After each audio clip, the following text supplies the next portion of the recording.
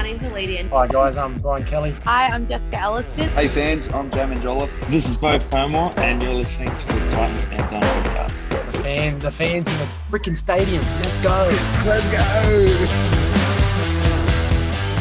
Welcome back to the new Titans Fanzone podcast, where this is a podcast dedicated towards the Gold Coast Titans, all matters of sport, netball, NRLW and NRL. And today I am joined by a current staff and member. What would be your title? But we'll talk about this in a sec. But here is Adam Barry, who's also a major fan of the game as well. Welcome, Adam. How are you? Thank you.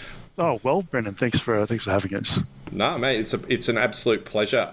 So let's just first of all introduce you a little bit to our listeners and what you do at the club. Yep. So effectively, you're pretty close. I'm the membership and ticketing manager at the Titans. Another part of my role that the title doesn't really encapsulate is just an involvement with netball as the operations manager as well. So awesome. That's sort of kept me on my toes the last year and a half with something entirely different to what we've been doing the previous 8 years. So, but obviously the main focus is on growing the club, membership and ticketing. Yeah. Let's sort of stick on that for a little bit. The netball, I believe, has been a genius move by the club to sort of bring more sort of these sporting clubs or sporting codes into the one club. How has the initial netball over the past sort of like couple of years been has it been well received, or like how has it been going for the club? Yeah, I think it's been good. It's a bit of a long play by the club. Obviously, it's no real secret. The objective is to eventually try to get into the Suncorp Super Netball, so the National League. And we're obviously in effectively the top tier in Queensland, the State League, and obviously it's underpinning Division 2 as well. So that's the Sapphire and Ruby series comps. So we want to obviously prove ourselves that we can, create interest in our local market in the sport, and obviously demonstrate that there is interest there, and that when the expansion does happen in that competition, that we're a viable option to be considered. So it's been going really well. We had the biggest crowd we've had on Saturday. Last year, we sold the last game out last year, but we had to cap it at 1250 just to be safe. When it's general admission, you have to be careful with the crowd, but we've learnt that with the venue we can actually release a little bit more. So we actually had 1325 was the final issued number. Yeah, wow. Doesn't sound like a lot, but it's when you've got an indoor venue, that's actually pretty reasonable, especially for a state league level. So yeah, we're really happy with that. I've been through a 1325 crowd at Seabus. So, yeah. Gold Coast United? Yeah, it was actually. Thanks, Clive. Yeah, I know. I think there was a small little batch of us, and I remember getting free tickets to it, which is one of the other reasons I went along. No, that's really good. So, a long game, but I noticed, we had a really good win on the weekend for Sapphires. So the Sapphires is a tier above Ruby for our listeners, correct? Correct. So effectively, Sapphire is like your Host Plus Cup in rugby league. There isn't really a reserve grade state league comp in rugby league that I'm aware of, but effectively that's kind of what Ruby is. It's directly below, so it's not like a regional comp. It is a state comp as well. And those players, when called up, we actually had 2 players out to get called up on the weekend due to unavailability with rep duties and things. So there's a direct pathway there from Ruby up to Sapphire, and below that we've got Academy as well, which we didn't have time to do last year, but with the full off-season we've managed to include that, so that's all the young kids then feeding in the bottom as well. Yeah, right. And you've got the sort of holiday programs for netball, is that correct? Is that what I saw? Yeah. We do. Temapara Bailey, our coach, who netball people will know, she's a legend of the game. She's the head coach of the Sapphire team and oversees the entire program. She runs those. I'm not as directly involved in the clinics. That's sort of my colleague Scott Rollinson's area with Temapara. But we run those on the school holidays. And there's going to be June. There's going to be a lot of those coming up actually. Yeah. Opportunities for if mum and dad are looking for something for the kids to do. They're welcome to get them along to those, and they'll be really good clinics that we'll run just like we did last year. And they find that information on the Titans website? Yeah, it'll be. We'll come out through emails. We do have a separate list because what we don't want to do is bombard people who just want to know about rugby league with netball stuff. So there is a little bit of stuff you'll see, but we try as a general rule not to just assume that everyone wants to hear about that. So there's a separate list. The best way to get in touch with that, we have on the netball page on the website, there's like a mailing list you can join effectively called the Clubhouse. We do a similar thing in rugby league where you just get on the email list and hear everything, every development, every update to do with netball, whether it's games, clinics, player signings, everything like that. So that's the best way to keep in touch. Yep.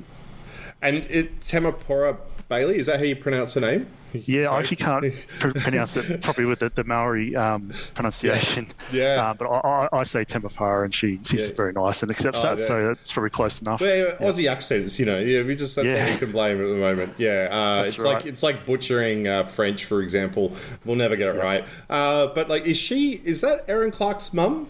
Yes. So I didn't know that until I got sort of brought in when the original project idea came to light at the very end of 2021. So we only had the discussions in November 21 about it.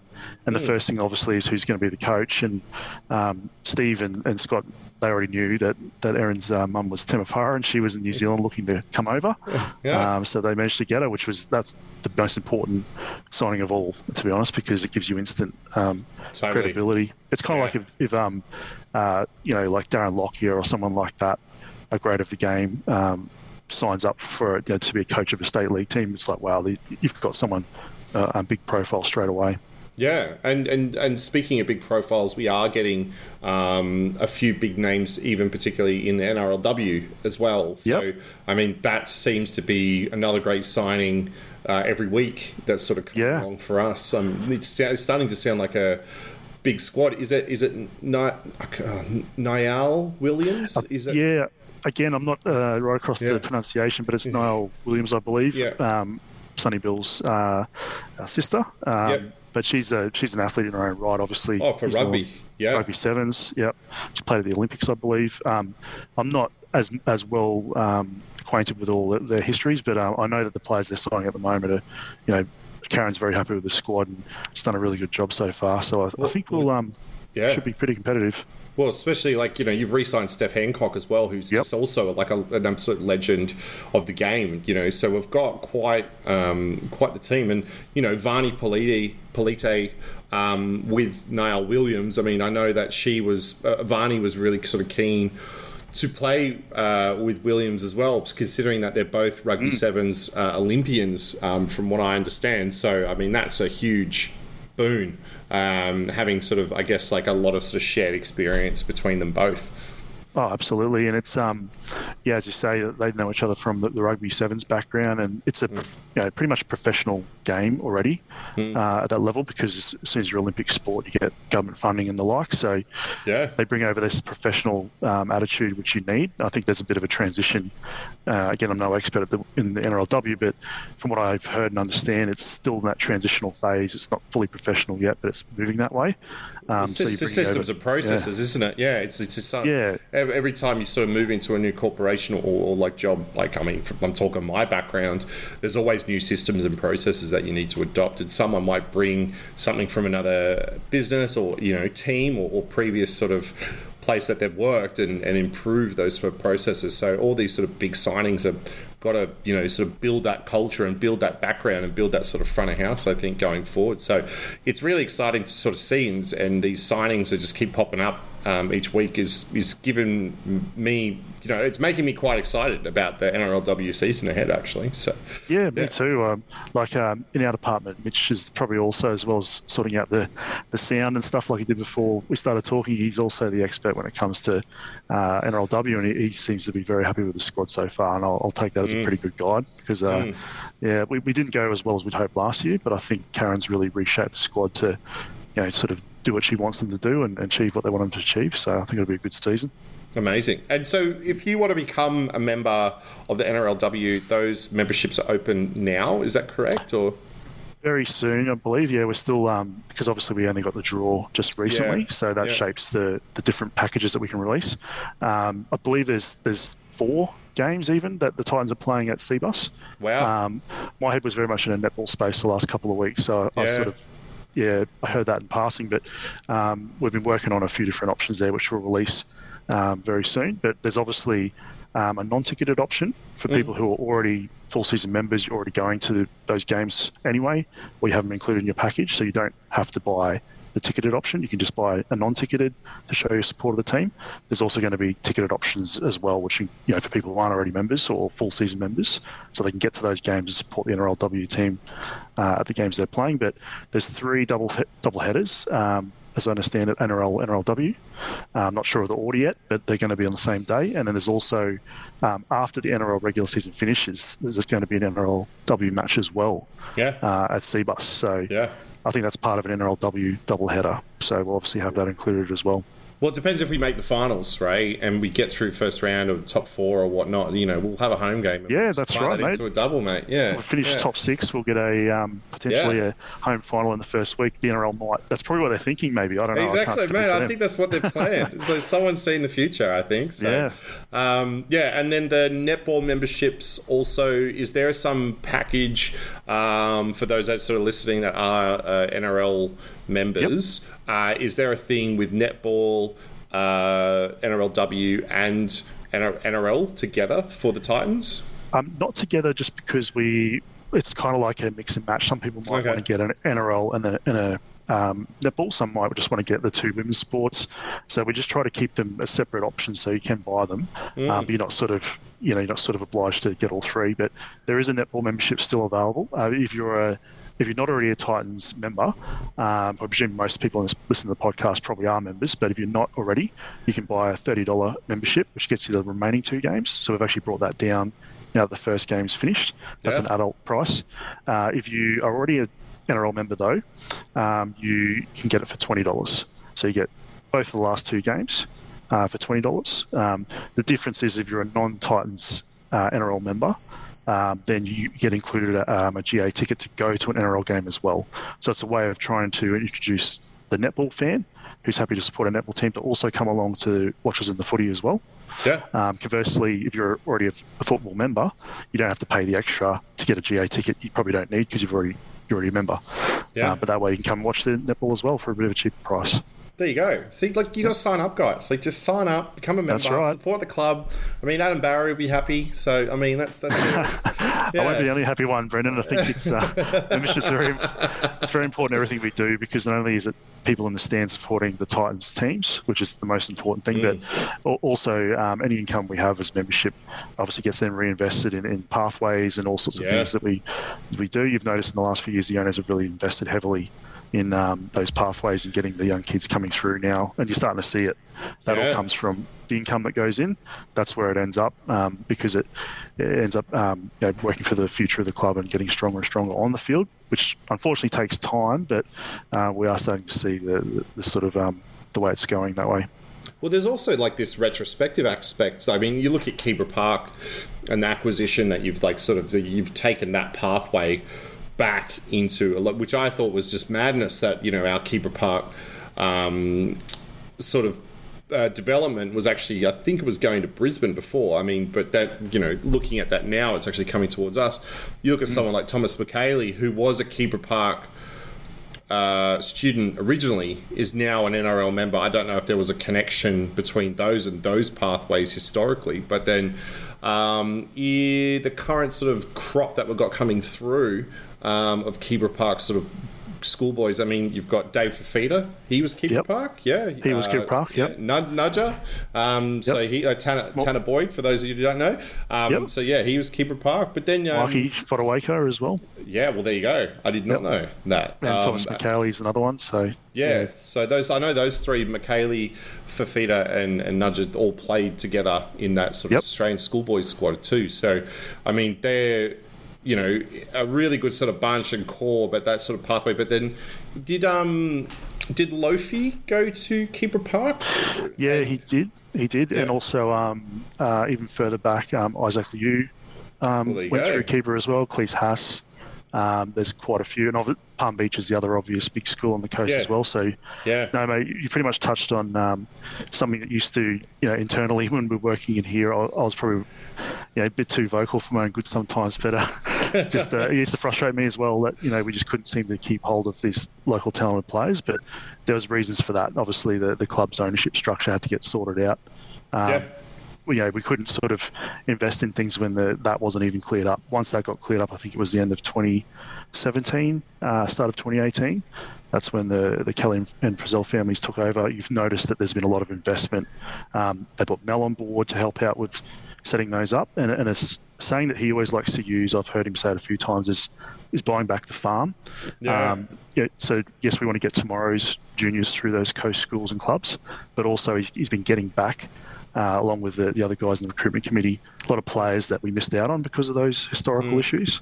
So, like you just mentioned, there's a number of them that they weren't here a few years ago. They are here now. They've got an affiliation with the coast, so they want to play for the coast and represent the city. So we're starting to actually get that culture that we've been meaning to have for a long time now. Yeah. I was originally a Byron Bay Red Devils player. I can't say I was any good. I think I was pretty rubbish, to be honest. But a lot of those players, he was the captain of the Redcliffe Dolphins for a while, Chris Farrell. Came through Byron Bay Red Devils. My brother was actually a jersey flag player for the Bulldogs. This is going back to 1998. So showing you sort of just two people that I know. Nathan Cross, whose wife used to actually, I don't know if she's still part of the club, Crossy, who actually she is. He went to the Parramatta Eels and played for the reserve grade there. So those are sort of just a couple of things of how we were losing sort of talent. But this is obviously before the inception of the Titans in 2007, or prior to that actually. But our first sort of games. But that just shows you that there is a lot of sort of talent around. Looking at Brian Kelly coming from Ballina, all that sort of North Coast and all the way down. And we lost him as well for a while, didn't we? So, Manly. Yeah. No, exactly. And you mentioned the Keebler before. They were a West Tigers feeder club, then they were Canterbury. Yeah. Everyone was like, well, Titans, why don't you do something? It's not as simple as that. It takes time to sort it out. And Steve and the guys have been really strategic in sort of working with those schools so they get the benefits as well as having a local NRL team. And they can see the benefits of aligning themselves with us rather than a team in Sydney, let's say. You notice when the club started, you had David Mead and Kevin Gordon and Matt Sharma, a lot of good juniors. So they did try to do it. Unfortunately, there were financial issues and there was a period there where we were missing all those guys. Well, that's been rectified and we're now getting the next crop coming through, which is really exciing. You're seeing the best players from PBC and that. Don't ever say financial issues and Michael Searle in the same sentence. I'm just joking. I didn't say Michael's name, but I think I won't go. There's a lot of historical issues there that you've seen. Yeah. Well, yeah. Looking back historically, there was that moment that, I remember it was all over the media that the players were at risk of not getting paid. So looking at from where we've come now to where we are as a club today, financially secure, you see sort of like Frizzell and Kelly, they're sort of steering the ship in the right direction has been very, very positive. And I think it's all starting to reflect on that on the park. Particularly this year, I think this year has been a real beacon, as we've noticed. Sort of, we've had a few little hiccups over the past few weeks. Yeah, I was just going to say, don't get me wrong. I agree. There will be hiccups, so that's football. Unfortunately, it doesn't go on a linear path. These things it's a win and loss game, and you're not always going to win every single week, and you're going to have some performances that are not what you want. And I was at the game at Suncorp. And obviously for the third year in a row, sat there watching what felt like the same thing unfolding in front of me. So we all share your same frustration. But as you can see, the club's finding a way to bounce back, and hopefully we can sort of continue that and avoid those sort of performances more often. But sport, isn't it? You're not going to be winning all the time. Mate, that is a super seamless segue because let's get on to the NRL and last week's game. Yeah, the game against the Dolphins was a bit of a shock, and I know some people are like, look, we only lost by 2 points. I think it was just a sort of a bit of a fear of that whole thing. It sort of happened to us similarly with the Broncos, although I didn't actually think we played that bad against the Broncos, considering they were running hot and they're number one on the ladder. We played pretty well. And I was pretty proud of what they'd done. Obviously, there was a couple of things where you could call, like, the football gods got in the way, where it was like, a charge down went the wrong way, and someone, I forget whose player it was, Jordan Ricky's foot, deflected a thing and he ran down. So those sort of two sort of pivotal moments, I mean, like, they're very edge things that could have gone either way. So, I mean, in terms of that performance, then obviously going into the Dolphins, which was, something, but the way that we bounced back last week, I think it has given them the confidence to understand that they deserve to win, which I feel that there's one thing sort of we were discussing, I think, last year was the introduction of Kieran Foran this year. Yeah. And not only that, there's this awesome pool of talent of young players that were in the club, but it was that whole thing of learning how to win, which was sort of started being ingrained. And I think Tanner Boyd, towards the end of last year, was sort of steering a lot of that as well and sort of giving us a little bit of hope. But I think that sort of gel and bonding that's happened this year with the introduction of, Verrills, or even Randall for that matter, and a few other sort of players to sort of add into that sort of crop, has given us this notion, and I could speak for a lot of people in the club as well, that we belong in the top 8. Do you sort of feel that same thing at the club as well? Yeah, I do. And I probably should premise, we're all footy fans as well in here. Yeah. So my views aren't necessarily the views of the club, but I'm happy to talk. It's just, footy fans as we are. Yeah. But no, I do feel more confident now going into games, that we should be able to match it with anyone. Defensively was the obvious issue last year, and that was probably the most alarming thing against the Dolphins. At that point, also our defence didn't seem to statistically have improved. But I think you can see, even if the stats weren't showing that at the time, we are able to hold teams out for long periods, and there's no reason we shouldn't be able to keep doing that. The problem is that we weren't doing that for the whole 80 minutes. Yeah, I noticed on the weekend that seemed to be the thing that they addressed was it was pretty good defence for the entire game. We only let one try in. That's the sort of performance that I think is impressing everyone. We know we can score points already. Everyone knows that. Justin's got a very good attacking style, but it's just that last piece of the puzzle last year was missing, was the defence. And like you said, guys like Kieran, when things go against you, or you have a bad game, bouncing back straight away or the next week, guys like that, that's what they help with. And I think that with the talent that we have, young talent, you need guys like that just to show them the way. And I think that's starting to happen, which is really good to see. And everyone in here probably would say the same thing. We're not there yet, but we're definitely on the right track. And hopefully we see more matches like last week, not the one before. Yeah, I think I think there was a lot learnt out of as much as the Dolphins loss hurt for me, especially, and a lot of people I did speak to were all, you get affected by it emotionally because you're so passionate about the club and whatnot. But I mean, the key lesson out of that was how do we prevent this from happening again? Yep. And I think that was the big sign from last week's game that really showed. One thing, sort of keeping on the defensive sort of aspect, was I did a video this week for those that did get the chance to sort of watch that, was around about post-contact meters and looking at the statistics around post-contact meters. So it was a 33% increase or decrease, against the Dolphins towards Manly's post-contact meters. So not our ones, these are the opposition statistics. So looking at their stats, noticing that there was a huge decrease in those numbers, showing that we'll be able to stop the players advancing. And I did also notice, particularly watching, and I hate saying their name, the Rabbitohs, versus sort of, their sort of defensive style, because they are a brilliant defensive team, and they actually stop players as they're sort of, they don't give them much, and they actually push them back in a lot of instances. I saw a lot of similarities between what was happening on Thursday. I'm not saying it's exactly the same, so that no one kind of come at me with fire, but there was a lot of similarity between how we were able to stop that defensive line and actually push them back in some instances, which showed on those stats quite specifically. So defense. I agree with that. I think the thing you pointed out the week before too, and obviously the bench that we had the week before, unfortunately, that didn't work, it's fair to say. And I think that was quite obvious. We only had one middle forward on the bench. And, that's a lesson learned. We've got 2 forwards on the bench last week. The difference it makes is immense because we were obviously dominating that game in the first half against the Dolphins.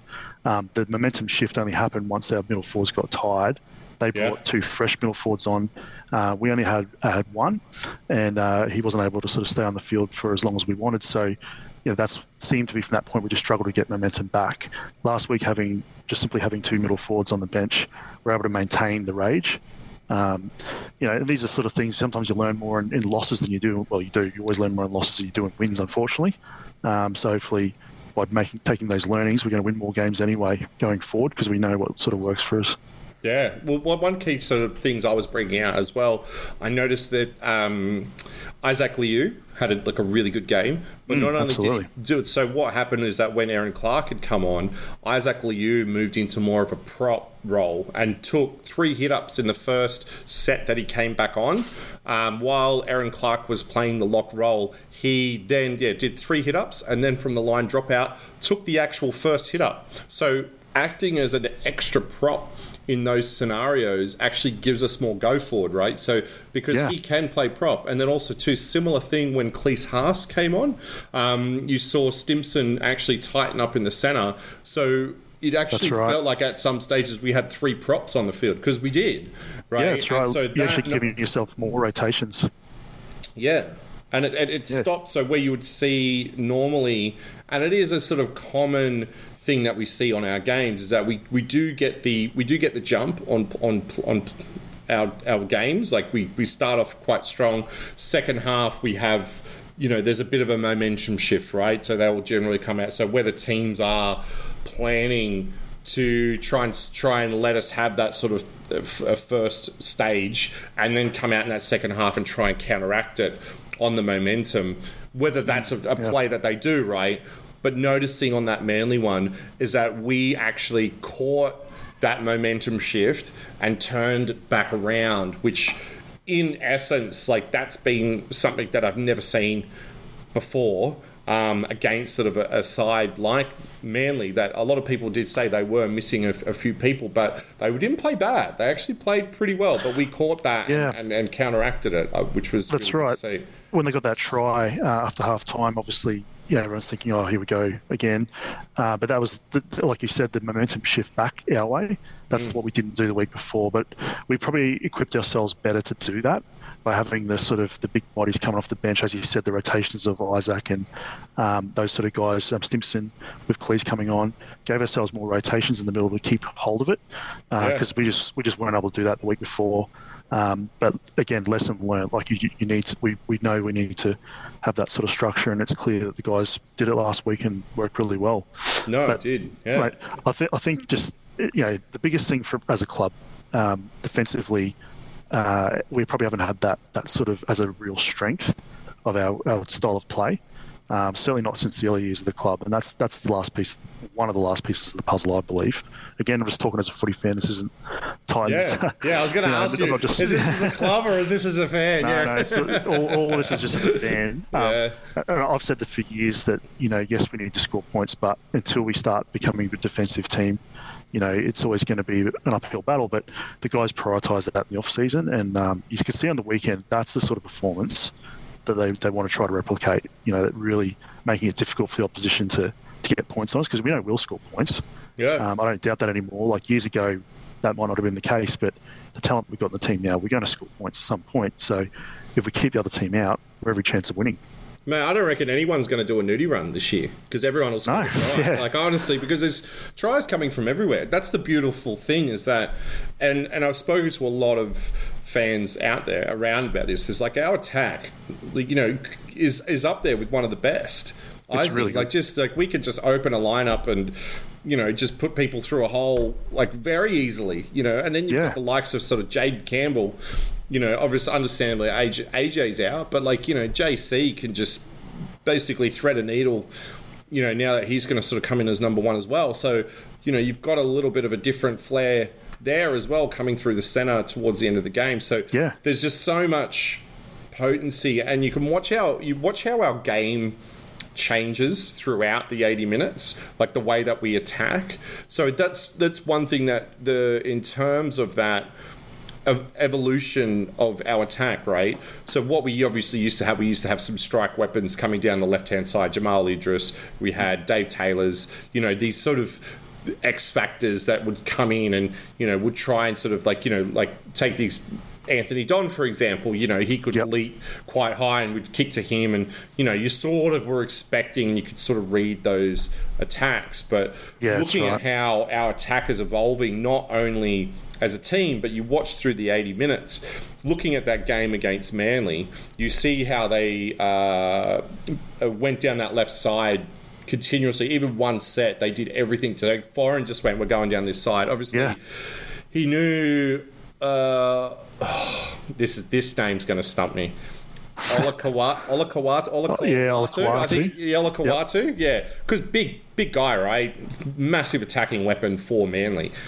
This is the cleverness of Foreign, to go through early and tire him out, but also to bring Dave Fafita into the fold, who obviously had like a absolutely stellar match.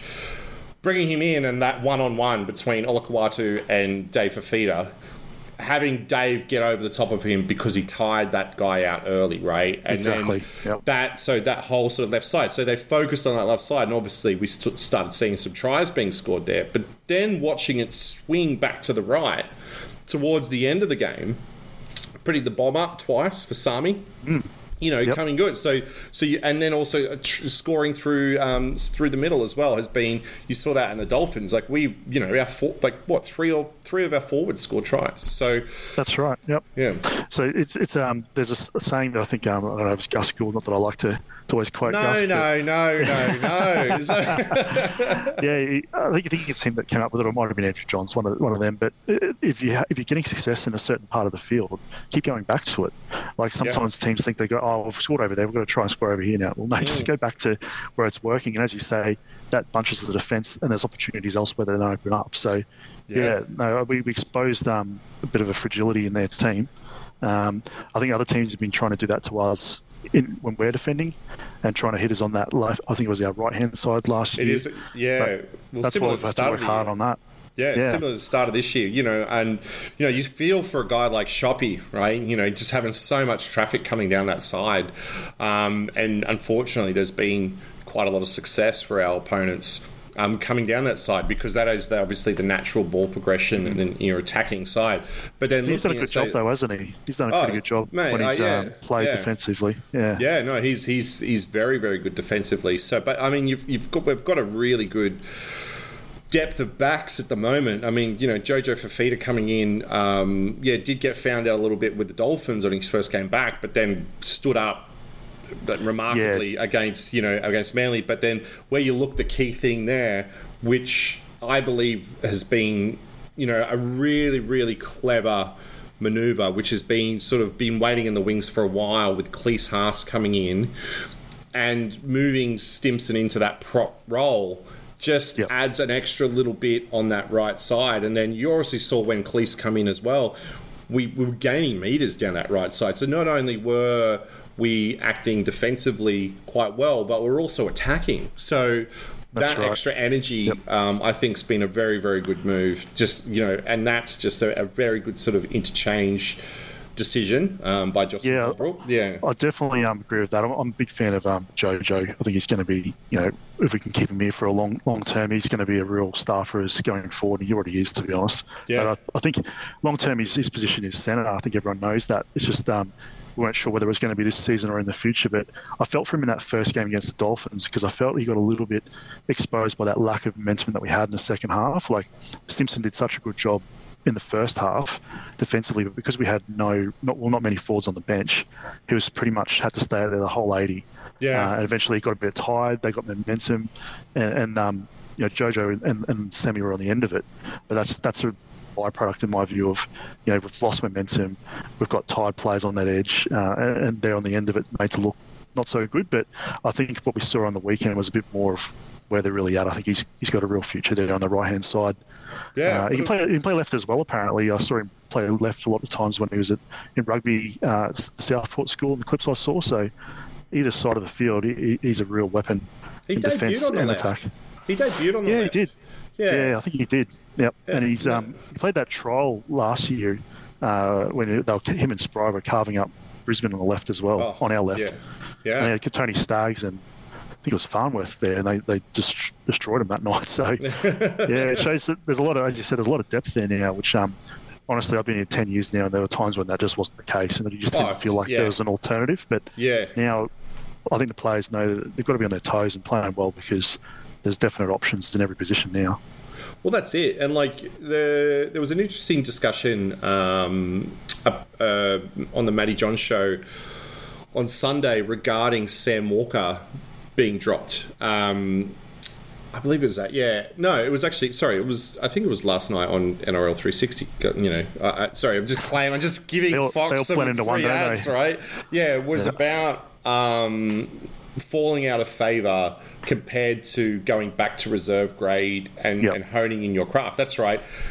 Paul Kent was quoting Matt Johns, right? So it was more like going back there, finding your feet again, and then coming back in. You've hit a bit of a patch of form, or you've hit a lull. Look, go back there, work on your game, and then you'll be back in the squad. So that ability now with our depth, it just shows. I mean, we're talking now because of Kieran Foran, who's the toughest hombre this side of the sun. If he doesn't play, you've got someone like Kieran Kinney that could come in who is just absolutely electric. I mean, watching him on the trial match, I was like, who is this?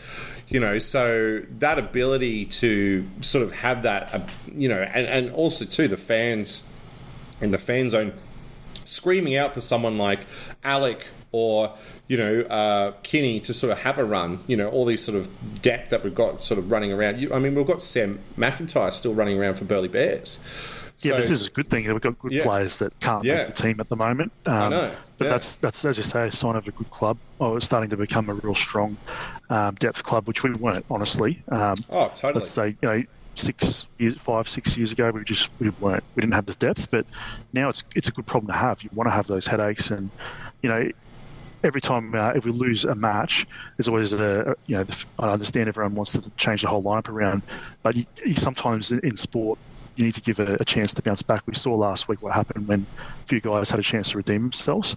So if there's a run of losses, obviously then you got to look at it. But I was glad that there was a bit of a reshuffle, but it wasn't like throwing out the baby with the bathwater. It was a restructured team with similar players or the same players almost, with a couple of exceptions. Yeah. But if that, obviously we're in a position where if you don't perform for a few weeks in a row, you're going to be under threat. So that's a real good thing. And as you say, we've got good players the next level below killing it, Kinney and Alec and all these guys. So when they're given a chance, we know they're going to be good to go. I mean, the perfect example is you've got someone like Jade Campbell and AJ. I mean, two, fullbacks, essentially, like that could play Origin, right? AJ has played Origin, right? But JC is something else. I mean, you see him come on and I swear he's broken about 7 ankles when he runs past people because he's so elusive, and for a little guy, you expect him to be absolutely put on his back. But he has just I think he's got that last minute step out of the way. Yeah, he does. And he's got that ability. And he's putting on a little bit of side, his pigeon chest has sort of gained a few pecks over the break, which means he is putting a little bit of muscle on.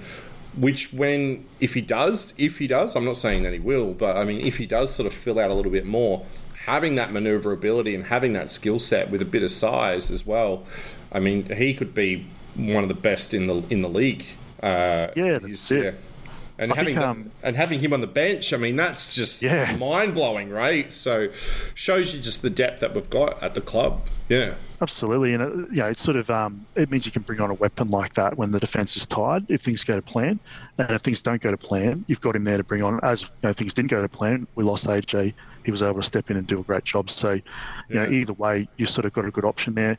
I think with what Justin's doing with him is sort of, and again, I don't know any secrets here. This is my read on it. He's basically sort of getting him to work on a few areas of his game and become an all-round player. Probably his positional play was probably one thing that I've heard him say that he had to work on, and he's been getting in better positions defensively as well to sort of clean up. I mean, you saw what AJ did when there was a break on the left. He just smashed that winger. It was looking like they were going to score, and all of a sudden, that's the sort of play brilliant. That AJ's. He does that because he's got the experience, and that's the sort of experience JC will get. Sort of taking his time to develop, and I think he's going to be a real good player once the finished product's there.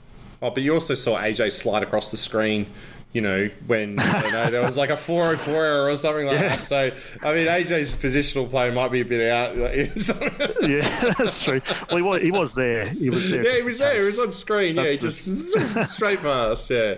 In case. Yeah, but I mean, you're looking at the versatility now of the spine. We'll quickly talk about this and just jump onto the game ahead.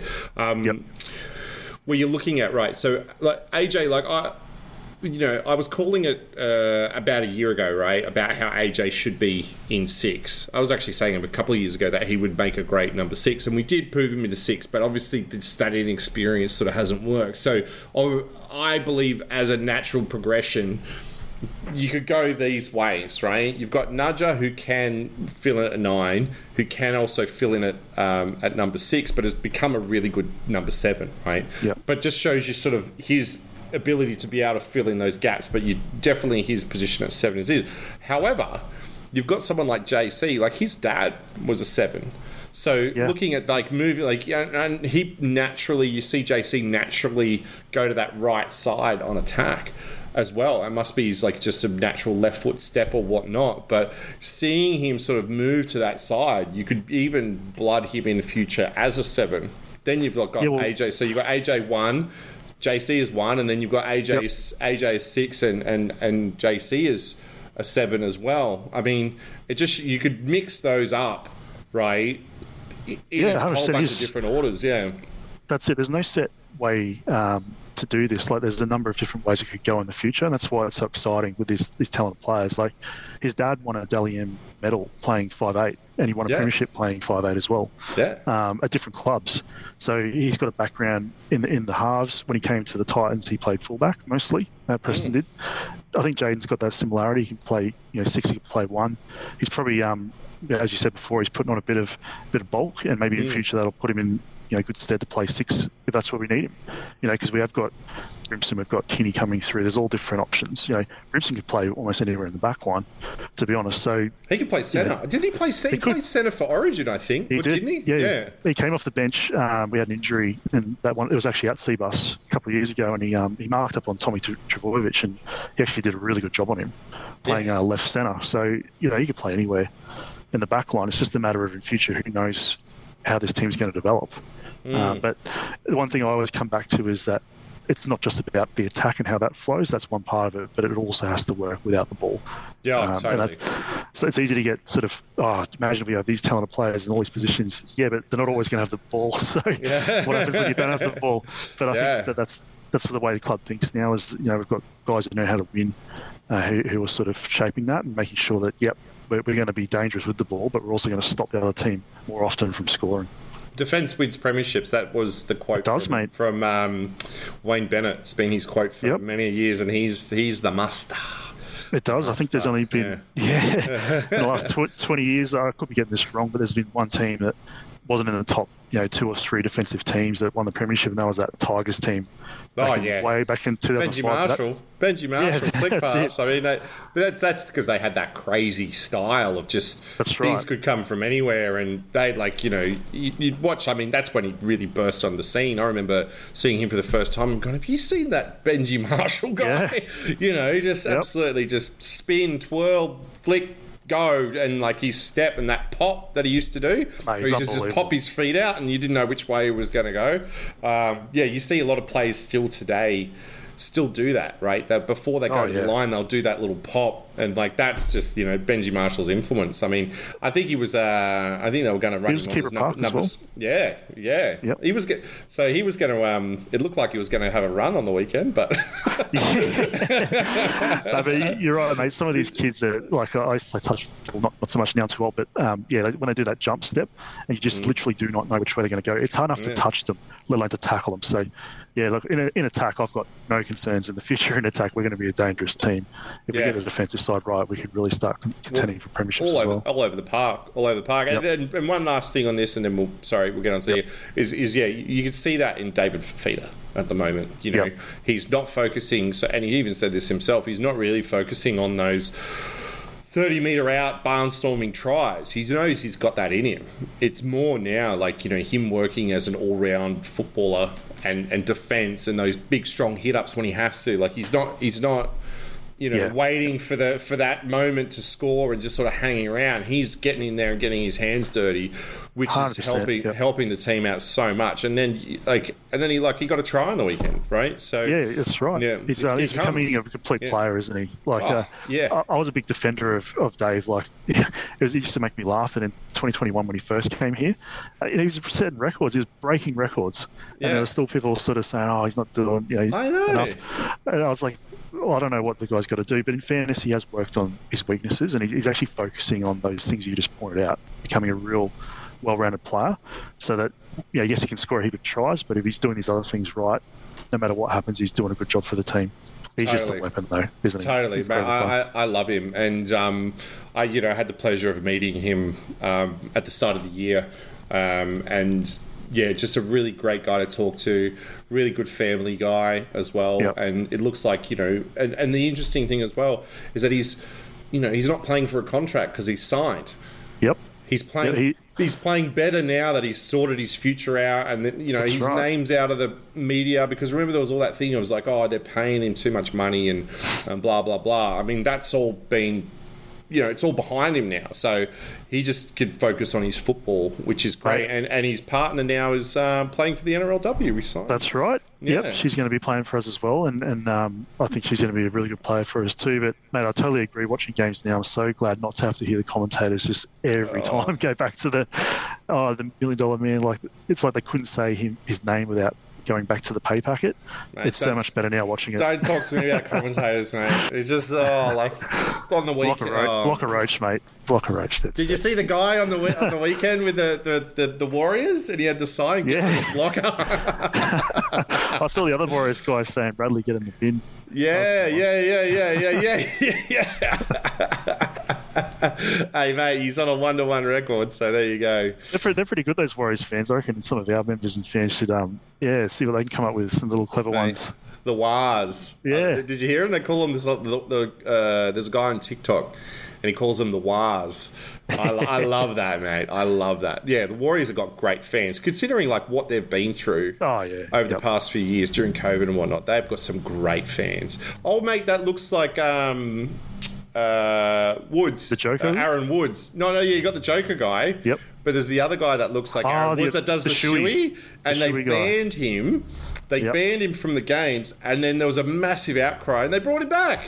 So, bring on the shoeys. Like, unless they told him not to do shoeys anymore, which is just a disgrace, right? So, well, he's still doing it, so, I don't know. Not sure how it works in New Zealand, but, no, mate, it's like our local derby, to be honest. There's so many expat New Zealanders, which every time we play the Warriors here, it's a massive game. Games. So it's always good, and always good fun. They always used to get the wood over us as well. They did. Like there was just one of our bogey teams. I think it was because of how we defended, mate. Like our defence wasn't up to standard, and they used to love playing against teams like that. But since we've tightened it up, I don't think they enjoy playing us so much now.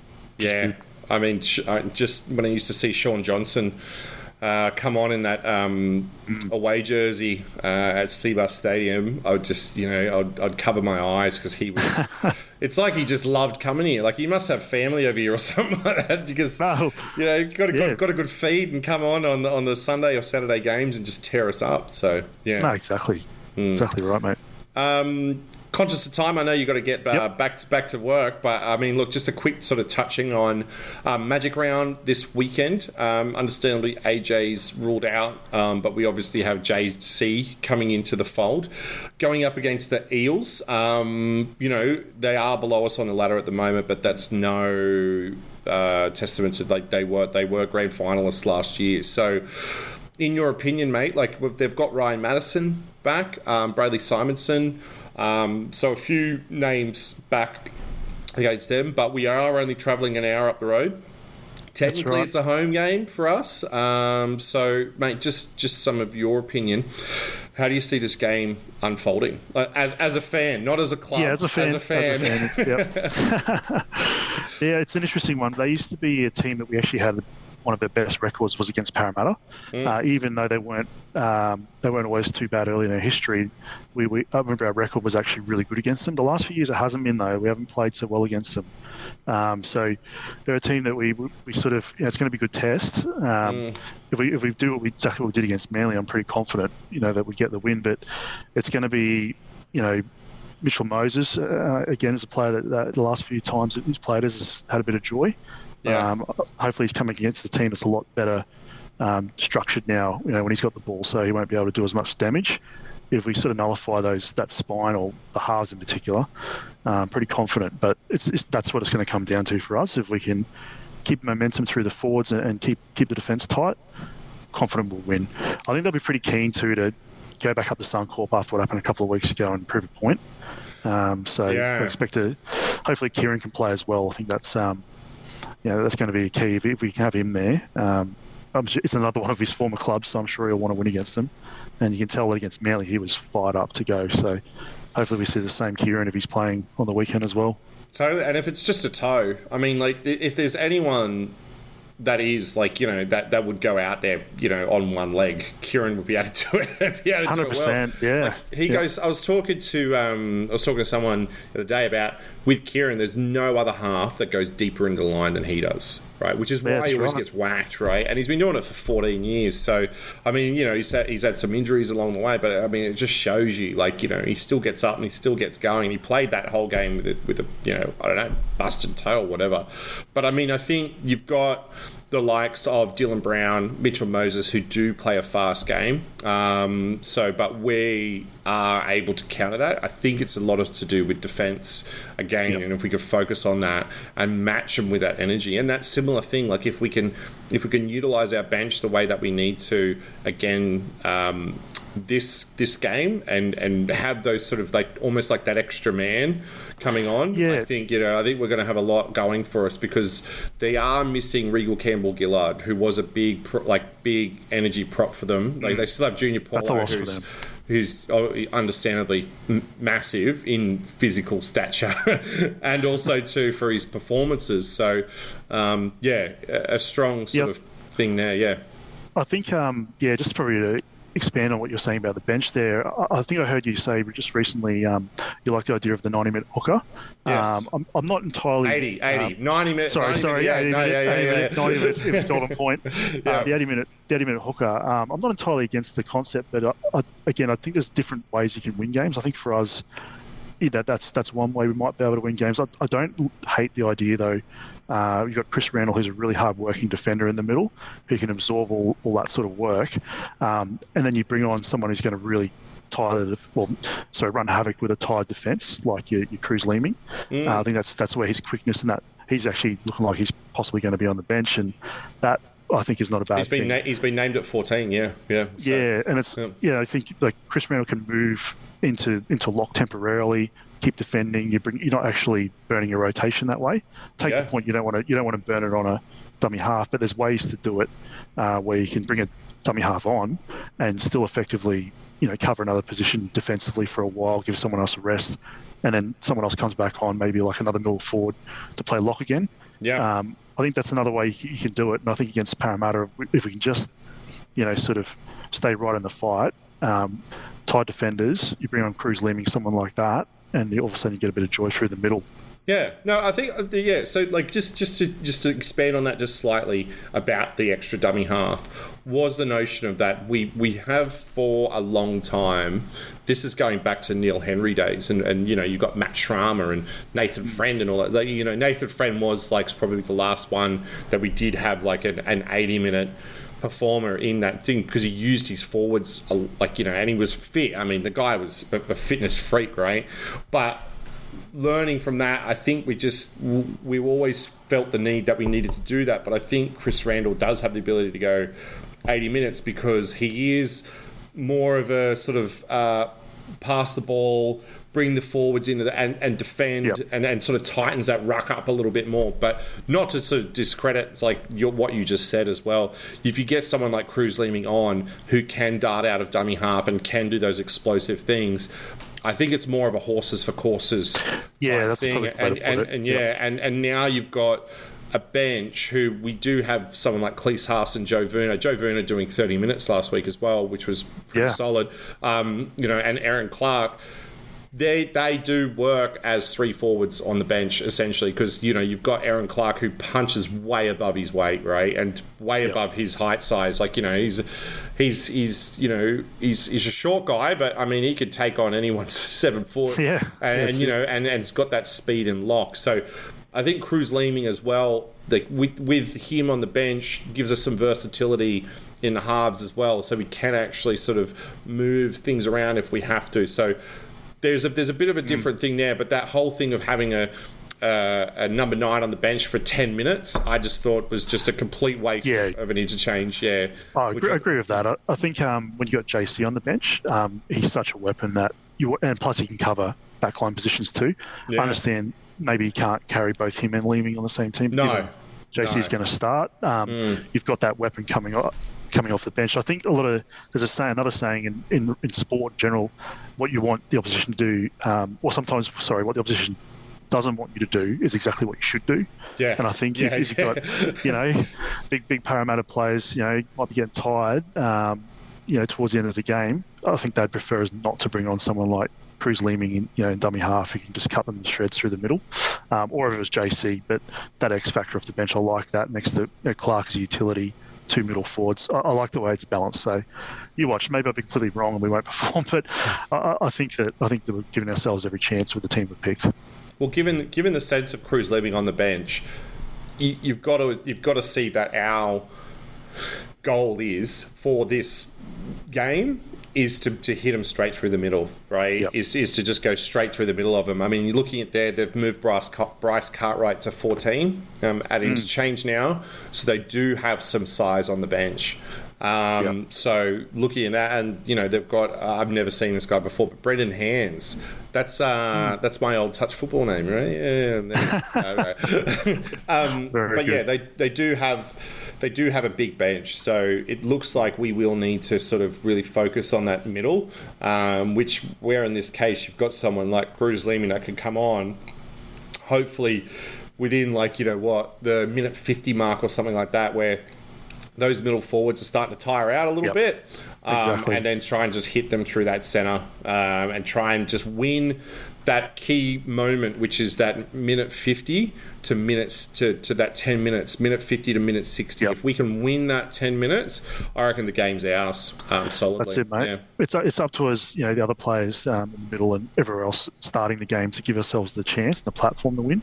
Yep. That's when you can bring guys like Cruz and that on. All the other danger players we've got like JC, they'll win you the game. But it's up to the team to actually sort of get ourselves in a position to win and not lose momentum. Or if we do, you're going to lose momentum at times. Oh, yeah, you've got to wrestle it back. And that's what we haven't done last year at times. And but I think we're giving ourselves every chance with the attitude we displayed last week and the team we've picked. Yep. All right, mate. I've got to wrap this up because I know you got shit to do. Sorry, excuse my French. So just give us a bold prediction for the weekend if you can. Oh, geez, I've heard you say these before, and I actually didn't even come prepared for one. I really should have known better. Oh, mate, just off the top of your head. Well, What do you got? Oh, mate, I'll go with Dave to score another one. Nice. But I'll probably say we'll win because we keep him to less than 20. I think that's the magic number. in defence. If we keep a team to less than 20, we almost always win. And so I'll say we'll keep them to less than 20 and win the game. Yeah, nice. My bold prediction for the weekend, is actually less than 30 points this overall weekend. Yeah, I think it's going to be a rough track. I think it's going to be late at night. There's the turf's going to be absolutely butchered. Bit dewy. So it could be like a bit of a tough battle, but I think what we're prepared to do. I think we're going to roll our sleeves up and win, but I think it'll be a tight one. But yeah, I'm tipping JC for a double. Yeah, nice. Take that. And then if we win, that's our first back-to-back wins in a while, but also too, we've got the really strong potential to go up against. I think we've got Newcastle and we've got Canterbury coming up after this. Yeah, so I think we have a potential to string 4 in a row. Yeah, that's right. It is Newcastle first, isn't it? Then Canterbury. Yeah. Followed by the bye into 2 home games. So yeah, there's a chance here, but one week at a time, the old boring saying, but we've got to win 2 in a row. You've got to have hope. You've got to have hope, Adam. You've got to have hope. We've got to get string some wins together here, mate. That's what we've got to do. Yeah. All right, mate. Look, thank you so much for jumping on the cast, mate. Love it. If you need anything to do with memberships or would like to sign up, remember you can get a membership for around about $30 for the year. So get in there, give them a call, jump online, fill out the form, and then someone from memberships will be in touch, most likely Adam. And you can tell him about his brilliant performance on the podcast. And have you heard him? Tell me how I was wrong. Yeah. But also too, you can catch them at the members bar. So members do go to the members bar at halftime. They, just so you're aware, I noticed that you've moved the speakers. Very, very clear now. So brilliant move. Yeah. So see, positional shifts, Adam, create a whole lot of difference. Yeah. So that's right. You don't have to go dropping everyone. You just got to move around, get the right structure. Exactly. Especially with a guy the height of Nelly who towers over everyone as well. I mean, so exactly. Yeah. So, but I mean, if you aren't a member yet, jump online, fill it in. It's $30, guys. Cheaper than a pack of durries. So get on there. Give us a call even. Yeah, give us a call. 56565656. Very simple. Best number ever. There you go. Best number ever. You heard that right here. Easiest to remember. Thanks, Adam. Appreciate it. Thanks, Brendan. Titans. Cheers, mate. Cheers, mate. Bye. See ya.